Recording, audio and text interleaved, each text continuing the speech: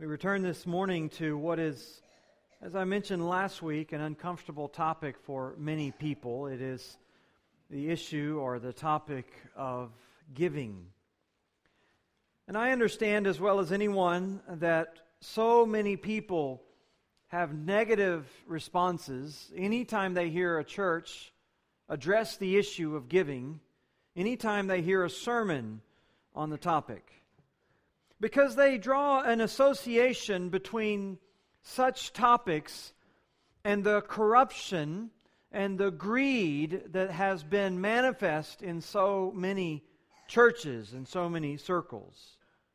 I understand that. I grieve along with anyone over those many times, knowing that they are the prophecy fulfilled in Scripture when Christ told us that false teachers would come, whose God is their belly, whose appetite is for such things. And of course, I'm always concerned that anyone would ever think that we would corrupt the gospel with any sort of base motive like that, or any way dilute the message with selfish gain as our forefront ambition. But you can't avoid the topic when you work through the Scripture verse by verse, because the Scripture deals with it so often. And the Scripture deals with it so often because, as Jesus pointed out time and time again, there's an unbreakable link between our spiritual interest and our financial interest. It's not a disassociated theme. Jesus said, "Where your treasure is, there will your heart be also." And while many Christians have tried to deny that truth, they try to convince themselves that there is no connection between what they do with their material wealth on this earth and what their heart is before God. They try to store up treasure here and think that their heart can still be in heaven. They try to invest the smallest portion of their wealth in God's kingdom, but still say that they seek it first and His righteousness. Jesus' words would tell us otherwise. Plain and simple, Jesus points out again and again, a person's spiritual life will be judged, or will be proven, I should say, by his generosity to the Lord. Or in turn, Jesus warned people of the potentially lethal impact on our spiritual lives if we don't have a proper perspective on our material wealth. A potentially lethal impact if we have an improper love of money. He said it this way. In Luke 16, he says, "No servant can be a slave to two masters, for either he will hate the one and love the other, or he'll be devoted to the one and despise the other. You cannot be a slave to God and money." You can't be a slave to two people. It's an absolute impossibility. We're not talking about employers. We're not talking about a job. We're not talking about an 8 to 5 kind of deal. We're not talking about sort of two part-time professions. We're talking about purchased slaves. We're talking about masters being the property of someone. The property of a master who has singular and absolute control over that slave, so that the slave is obligated to do what his master requires.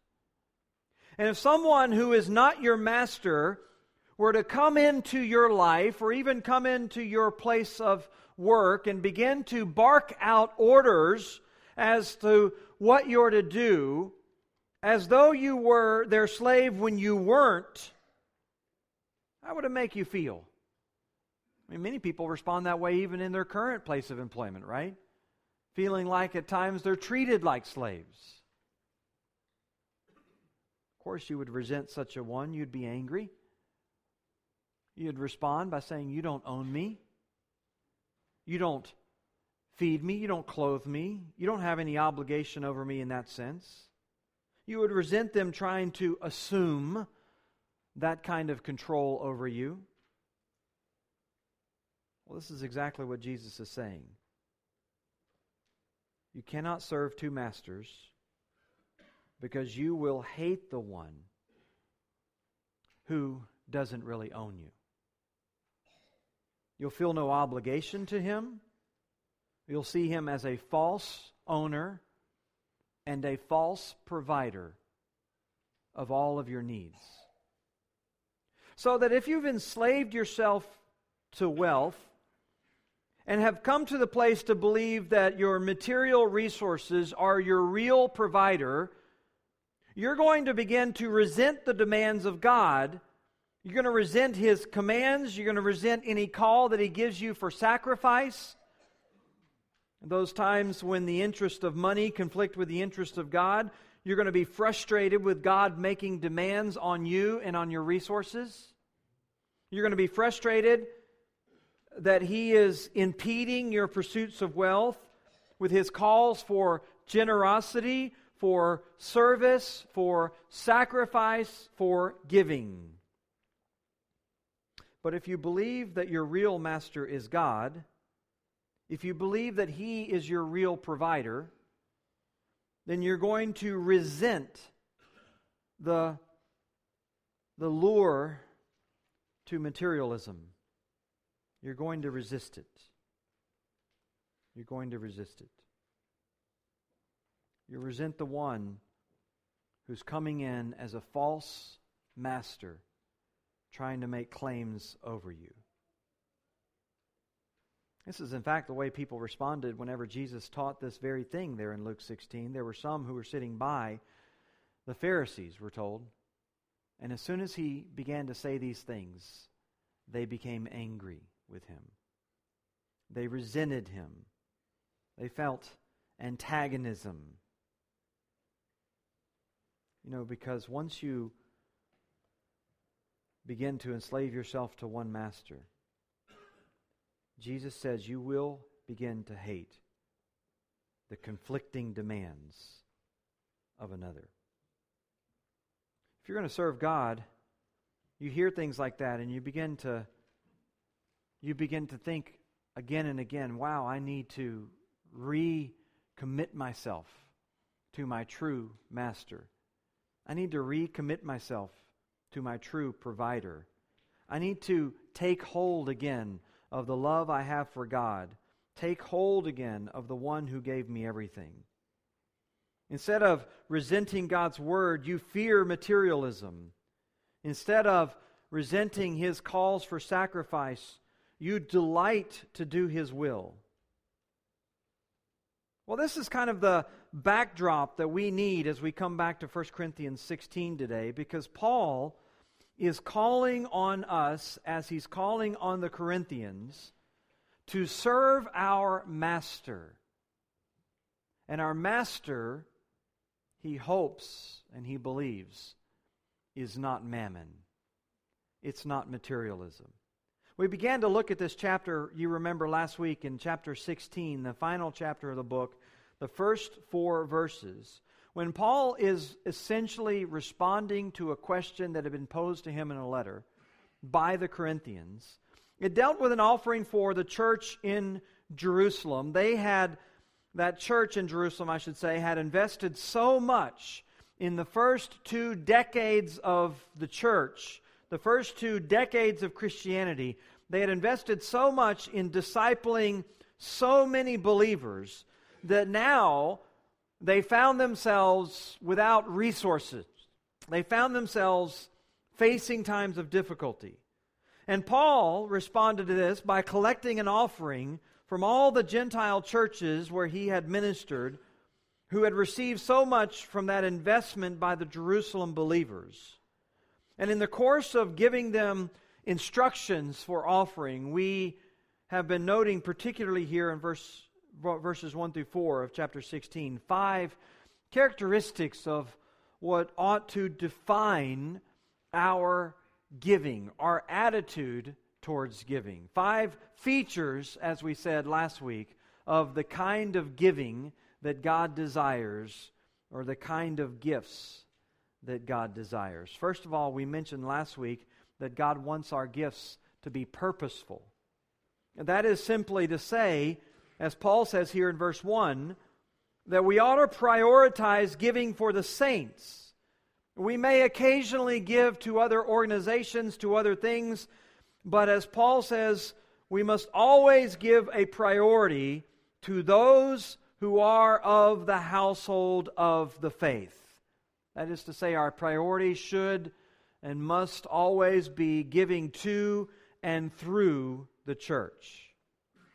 This was a need, or there was a need in the Jerusalem church that had been triggered by their work of taking in so many believers to disciple.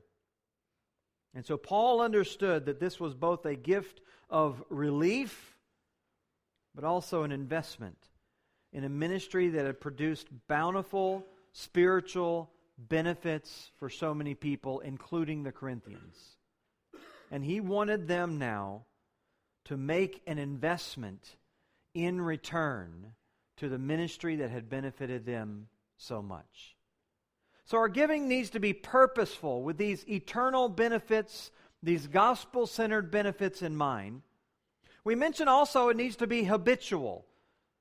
This is what Paul says there in verse 2 when he speaks about not simply taking the offering when he arrives, not just simply sort of holding your money until that point, but he wants them to give regularly. He says on the first day of every week. He wants it to be a part of their regular worship experience, their regular worship service. They need to be giving regularly or habitually. Well, today we come to a third characteristic of the kind of gift or the kind of gifts that God desires. We add to these first two the purposeful, the habitual, also the personal. The personal. And this is simply to say it is the responsibility of every believer. Or as Paul says there in verse 2, each of you is to do this. It's an all-inclusive phrase. No Christian is excused. No believer is accepted.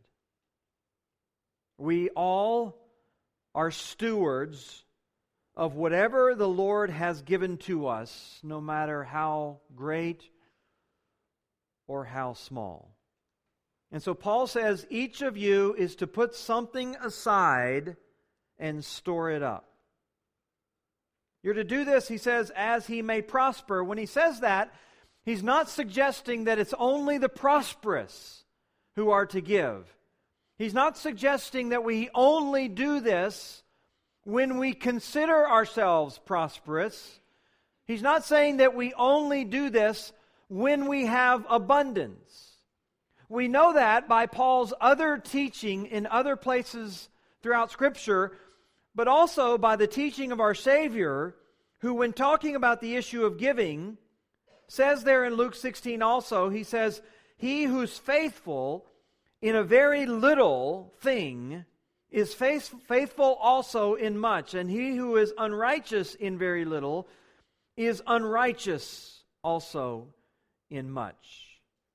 We could paraphrase all that, teaching that comes from Christ's teaching on giving. We could paraphrase that this way: circumstances do not determine faithfulness.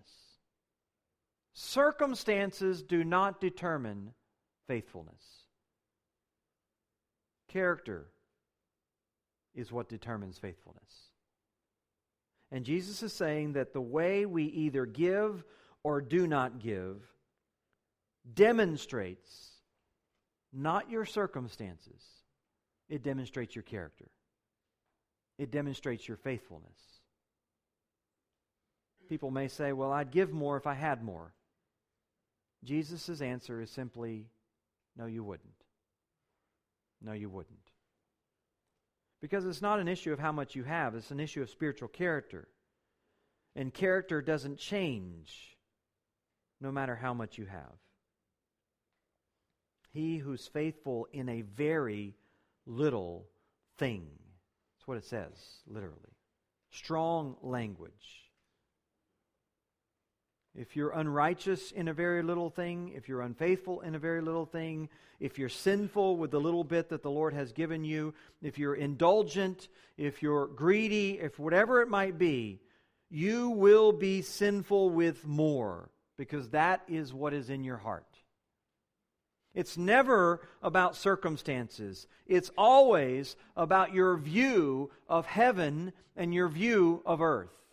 It's never about your circumstances. It's always about your view of yourself and of the Lord.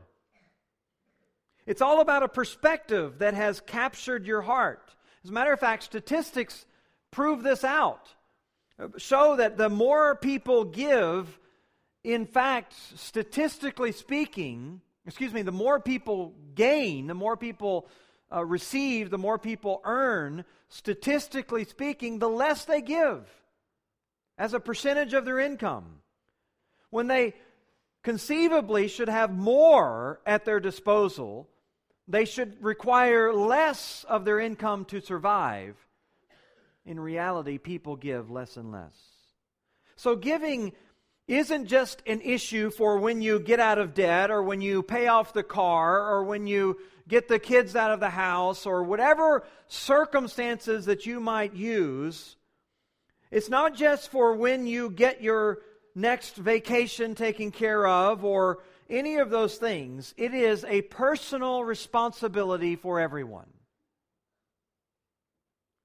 And so Paul says each one of us is to do this on a regular, on a habitual basis.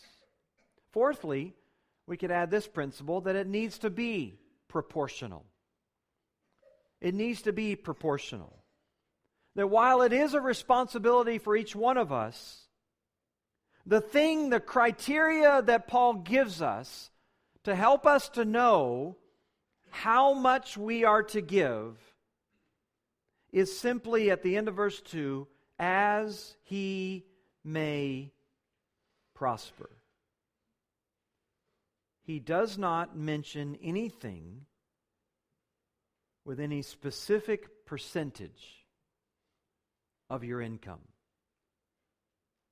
It's contrary to popular teaching, I realize, that in many circles people would say that a believer should give a tithe, a tenth of their income, and churches engage in debates about even whether or not this is 10% before your taxes or after your taxes, or how that's to be played out. All kinds of discussions and debates that seemingly have no answers, and they have no answers because it's not biblical. Because the Bible doesn't call for it. Listen, the Bible teaches the system of tithing under an old covenant or under the Old Testament law, but it wasn't just one tithe that you're supposed to give. In the book of Leviticus, it teaches in chapter 26 that you're to give a Levitical tithe. That is to say that you're to bring a tenth of everything that you receive. In those days, it was a tenth of your crops, a tenth of your produce. You were to bring a tenth of everything you receive and give it in total to the Levites. Now, the reason that they did this is because the Levites were the tribe who didn't receive an inheritance of land. When God sent Israel into the land, the promised land, the land of Palestine, He divvied up all of the property, all of the land among all the tribes, and they received their portion so that they can farm it, and they can work it, and they can gain their produce from it. But He didn't give land to the Levites. They weren't to live off of the work of the land. They were to live off the generosity of the people. And so you came and you gave a tenth of what you received to the Levites. And this was the Levitical tithe. But the book of Deuteronomy speaks about a second tithe that some people call the festival tithe. And this wasn't a tithe that was given directly to the Levites. As a matter of fact, you were to carry it with you to the city of Jerusalem when you went to one of the festivals. a Passover festival or something like that, you were to carry this up and you were to actually eat a portion of it yourself. This wasn't something that went to them. This was something that went to the celebration of the feast. And then what was remaining and what was left over was then dedicated to the temple. Because the temple was an enormously complex organization. It was a huge operation that took place continually from sunup to sundown, with Levites and priests coming from all over the country, taking turns in a rotation serving there. And that created a huge logistical burden, a huge financial burden, animals being sacrificed all the time in the name of Israel. And so you gave 1/10 to the Levites, you gave another 10th to the temple, and a portion of it to your own celebration. But then there was even a third tithe, a third tenth of your income that was to be given every 3 years. This is also spoken about in Leviticus 26. Every 3 years, you were to give an additional 10% of your income that year so that you could support those who are needy. Some people just simply call this the benevolence tithe, or the tithe of the poor.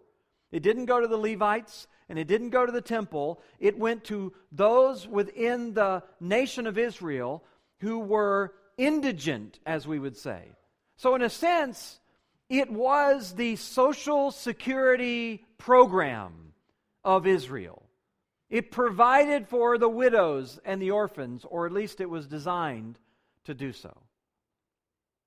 Now, if you're even halfway a mathematician, you can add all that up and realize that this is quite a hefty load on each Israelite. 10% to the Levites, 10% to the festivals, and then every 3 years, 10% to those who were indigent. 23 1/3% of your income was required in all of these fashions.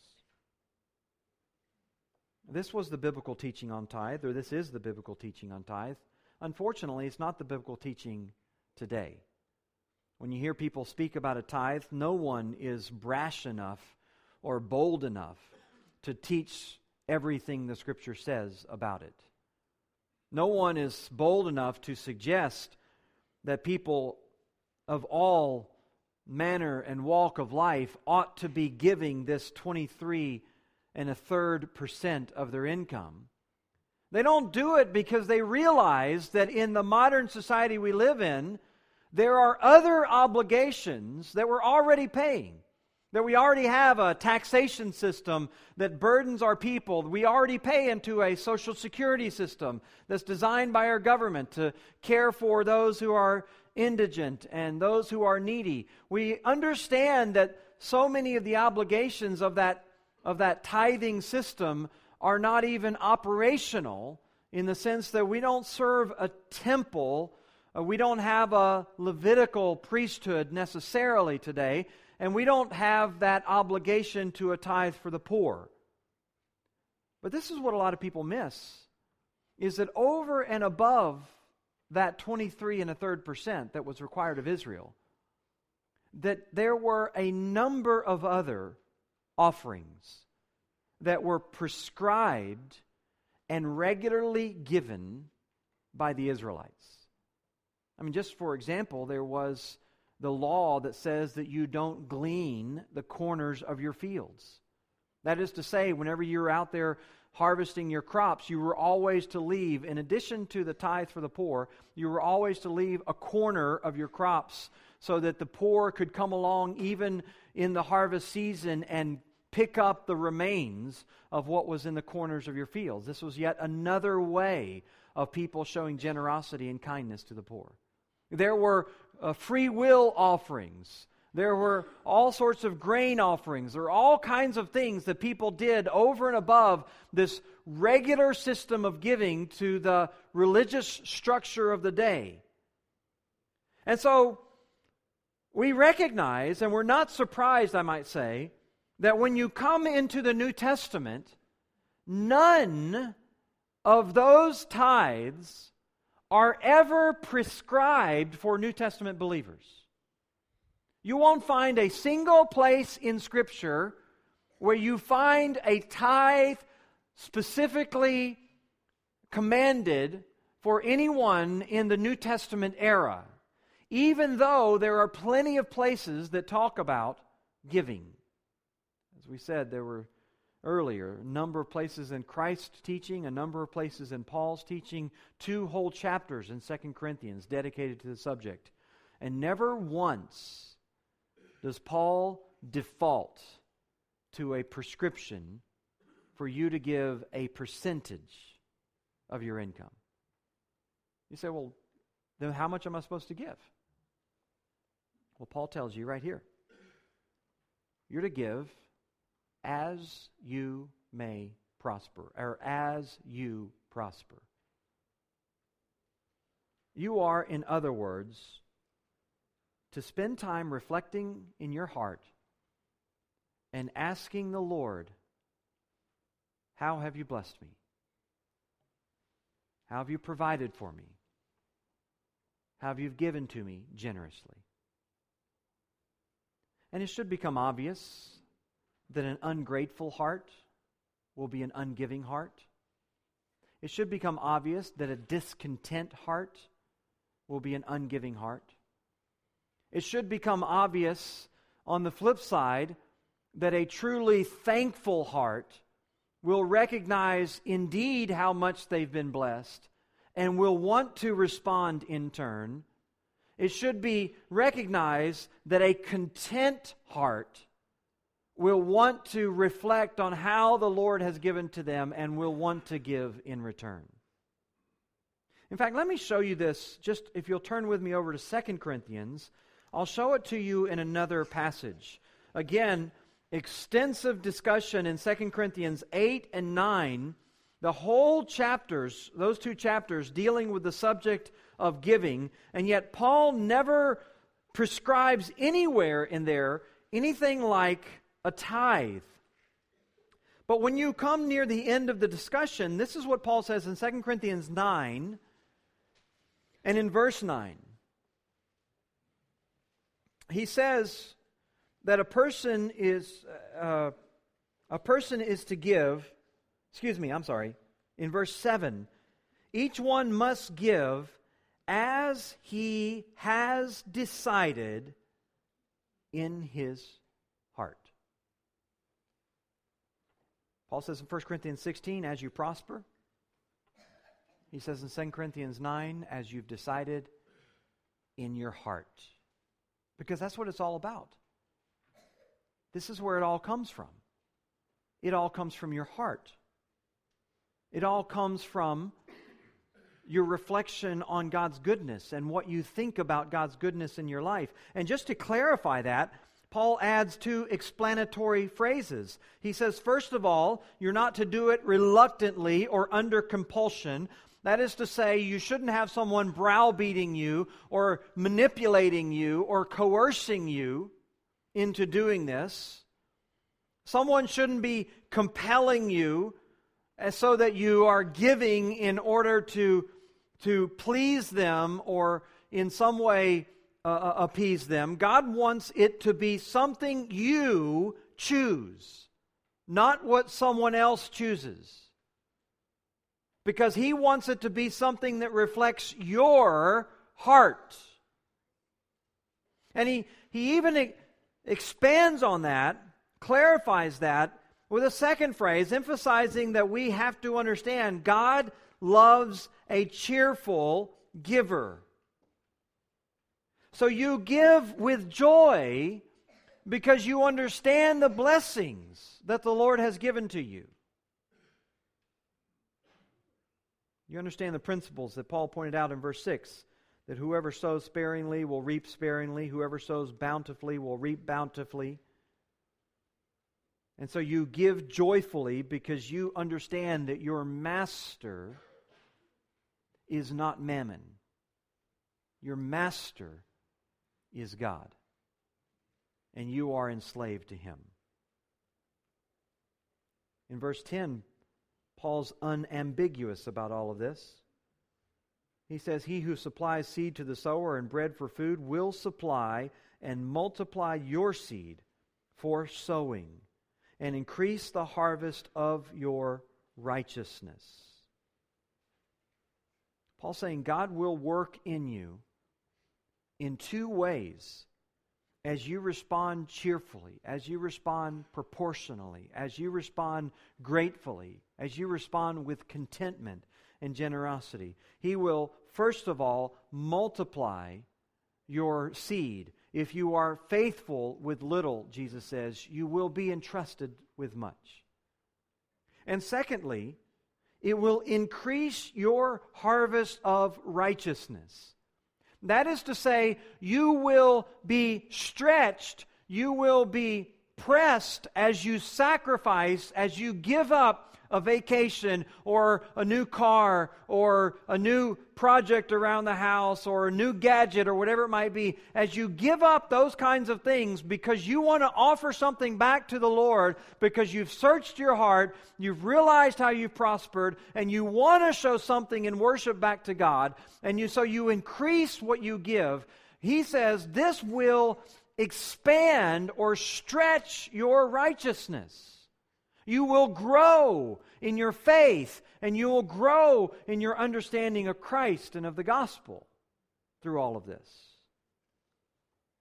A cheerful, a joyful giver will understand all of these things. In fact, flip back to chapter 8 of 2 Corinthians, because Paul is saying all of this in light of a group of joyful and cheerful givers that he has spent a great deal of time discussing. He says in verse 1 of chapter 8, "We want you to know, brothers, about the grace of God that has been given among the churches of Macedonia. For in a severe test of affliction, their abundance of joy and their extreme poverty overflowed in a wealth of generosity on their part.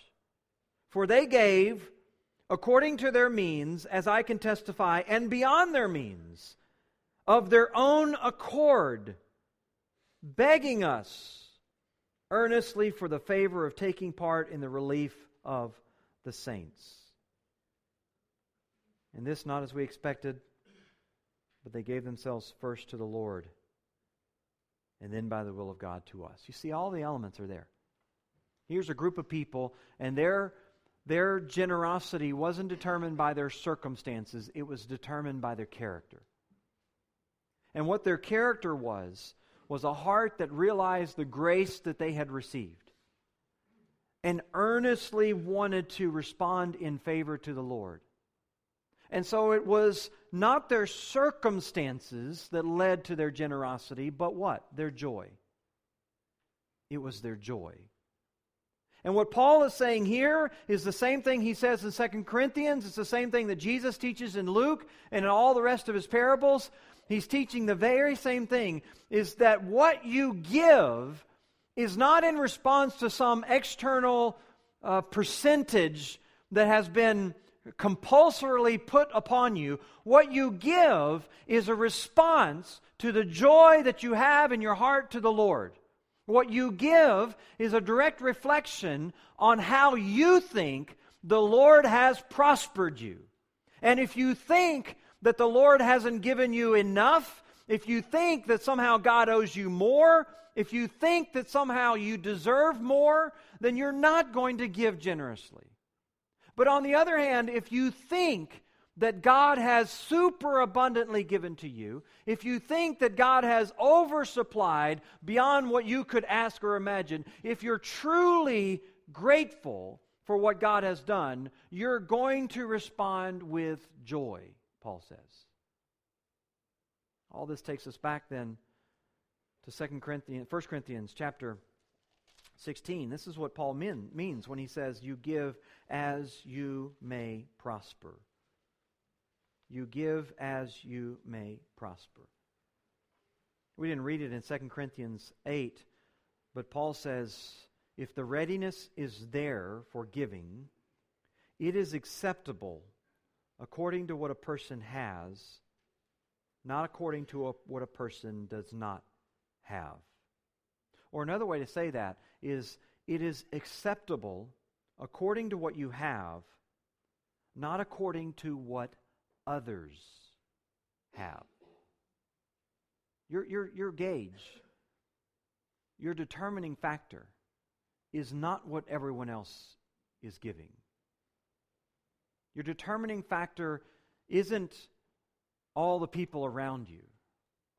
And it isn't trying to give in order to keep up with anyone, and it's not giving because you've already, or I should say, it's not withholding because you've already outgiven everyone else.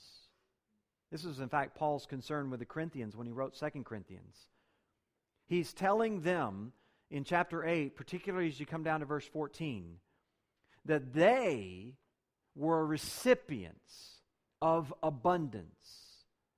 And so, therefore, they ought to respond with abundance. And they ought to be measuring themselves not according to the Macedonians, but they ought to be measuring themselves according to what God had done for them. This is the temptation, I'm sure, on the part of some people. They give a big, generous gift, and they know or they perceive that it might be more than most everyone else in the church, and they pat themselves on the back because their standard is what other people have given. And Paul's saying that's not your standard.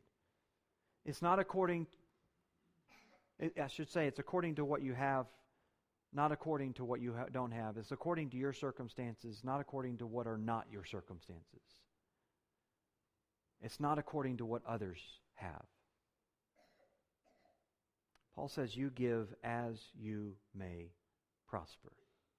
I think in very practical terms, that ought to mean that every time the Lord brings a blessing into your life, every time the Lord brings a raise into your salary, every time the Lord brings a windfall, every time the Lord brings a gift, every time the Lord brings a bonus or whatever it might be, every time you prosper, every time you see another bountiful blessing of the Lord, it ought to be causing you to come back and take stock and examine in your heart and find out whether or not you really believe that your master is God and not mammon. Paige Patterson says the amount to be placed in our treasury, speaking of the treasury of the church, is not specified. Rather, it is assumed that the prosperity that God would give would be the guide. Clearly, the apostle desired everyone to participate in the offering, and he expected those who experienced the greatest material prosperity to participate with the greatest extent of sacrifice. Or as George Mueller says, God judges us not by what we give, but by what we keep. No one can determine what you ought to give. No one ought to. It's not to be under compulsion. It's not to be reluctantly. What you've got to do is not look for some percentage that will satisfy those around you, or some percentage that will mollify your conscience. What you've got to do is you've got to ask yourself again, have I been blessed? Have I been blessed by the Lord? And is He my master? Well, one more important principle that we gather from this passage, along with being purposeful and habitual and personal, and along with being proportional, it needs to be responsible. It needs to be responsible. That is to say, the Bible never advocates blind giving. We are to assure that what we give to goes into the hands of trustworthy stewards. Those who give to the Lord's work, in other words, have a right to expect that those gifts are used wisely and legitimately.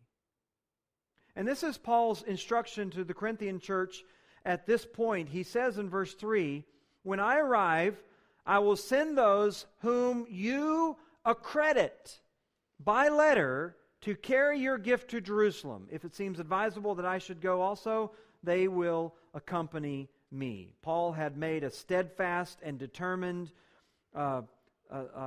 choice in his ministry that he would not be in any way opened up to accusation when it came to money. And so in many cases he didn't receive any income. He was essentially a lay minister in many occasions. And yet what he's saying here is that even when he receives a gift for other people, he will not even handle it on his own, but he understands and he fully endorses the principle of an accredited group of people to accompany this money. This is reminiscent, by the way, of Acts chapter 6, when the apostles determined that the logistics of the church were too much for them and they wanted someone to handle all of these resources. They called the church to appoint for them 7 men who could handle the responsibilities of distributing funds. And in that call, they never mentioned any kind of business acumen or any kind of accounting background or any of that. What they wanted were men of integrity, moral and spiritual superiority, filled with the Holy Spirit and filled with wisdom. And so Paul says similarly here that the church was to choose a trustworthy delegation who could be sent along with the money to Jerusalem, and they would assure that the money made it safely to where it was designated. All of this, of course, would accomplish 2 purposes. On one hand, very pragmatically, it would keep the money safe, because in those days, transporting a large sum of money on the Roman roads would have been very dangerous, as you might imagine. And it would have had to have been a very large sum of money because it was going to support a church that was now in the thousands in Jerusalem. And by the way, there was no paper money in these days. It was all metal. It was all coins. It would have been a difficult, arduous, dangerous journey. And so it would have been placed in the hands of a number of men who could have ensured its safety in that regard. But more importantly, it would have placed above suspicion any of those who were handling the money. The integrity of these men would have been confirmed because it would have always been in the custody, as Paul says, of multiple people. Any ministry then in whom you are trusting your resources to ought to have these kinds of principles of safety, ensuring the integrity of the funds, so that you can have confidence as you give. This in the local church ought to always be the case and the standard. This even outside of the church, when you're giving to other Christian organizations and other Christian causes, there should be some level of expectation on your part that there's some clear statement and some defined process of accountability before you would give. I've been a part of churches, and I've been a part of individual efforts on my own part of giving to people who've disappointed. People who we gave to, and after a period of time we discovered that the money was being unfaithfully used. In some cases squandered, in some cases maliciously abused. Every time it just brings back the sobering reminder of the responsibility that we have, of the limited resources at our disposal to carry out the mission that the Lord has given to us. And Paul understood this. And so he is calling on them that as they prepare this offering, that they also prepare men, they also prepare people who would be validated, or he says accredited. Accredited by a letter, a very official stamp of approval, an appointment by the church, and recognition by the congregation. It wasn't some haphazard, last-minute task thrown at any warm body standing around. It would have been a careful selection process to ensure that the money was given responsibly and faithfully and truly to its final cause. These are the things that are, not only common sense, these are the things that are commonly taught throughout Scripture. These are the things that reflect a faithful giver. These are the things that characterize the kind of gifts that God desires. They're purposeful, they're habitual, they're personal, they're proportional, and they're responsible. These are wise, these are worshipful. They're a reflection of our true Master. Well, let's stand together. We'll be dismissed with a word of prayer and a song when Darby comes to lead us. Father, we're grateful this morning for another reminder of how we need to reflect on where our heart truly lies, on how we cannot serve two masters. I pray, Father, that we would think today about how we've received and how you've blessed and how we've prospered and where that has come from. I pray that we would do it, Lord, because your glory demands it, because our hearts need to be completely yours, because we don't want to be entrapped and enslaved to such an abusive master as materialism. Lord, we want to do these things because we want to worship you. We want to do these things because we have received so much. And we want to be faithful in little or in much, however you have prospered us. Lead us and help us. We pray in Christ's name. Amen.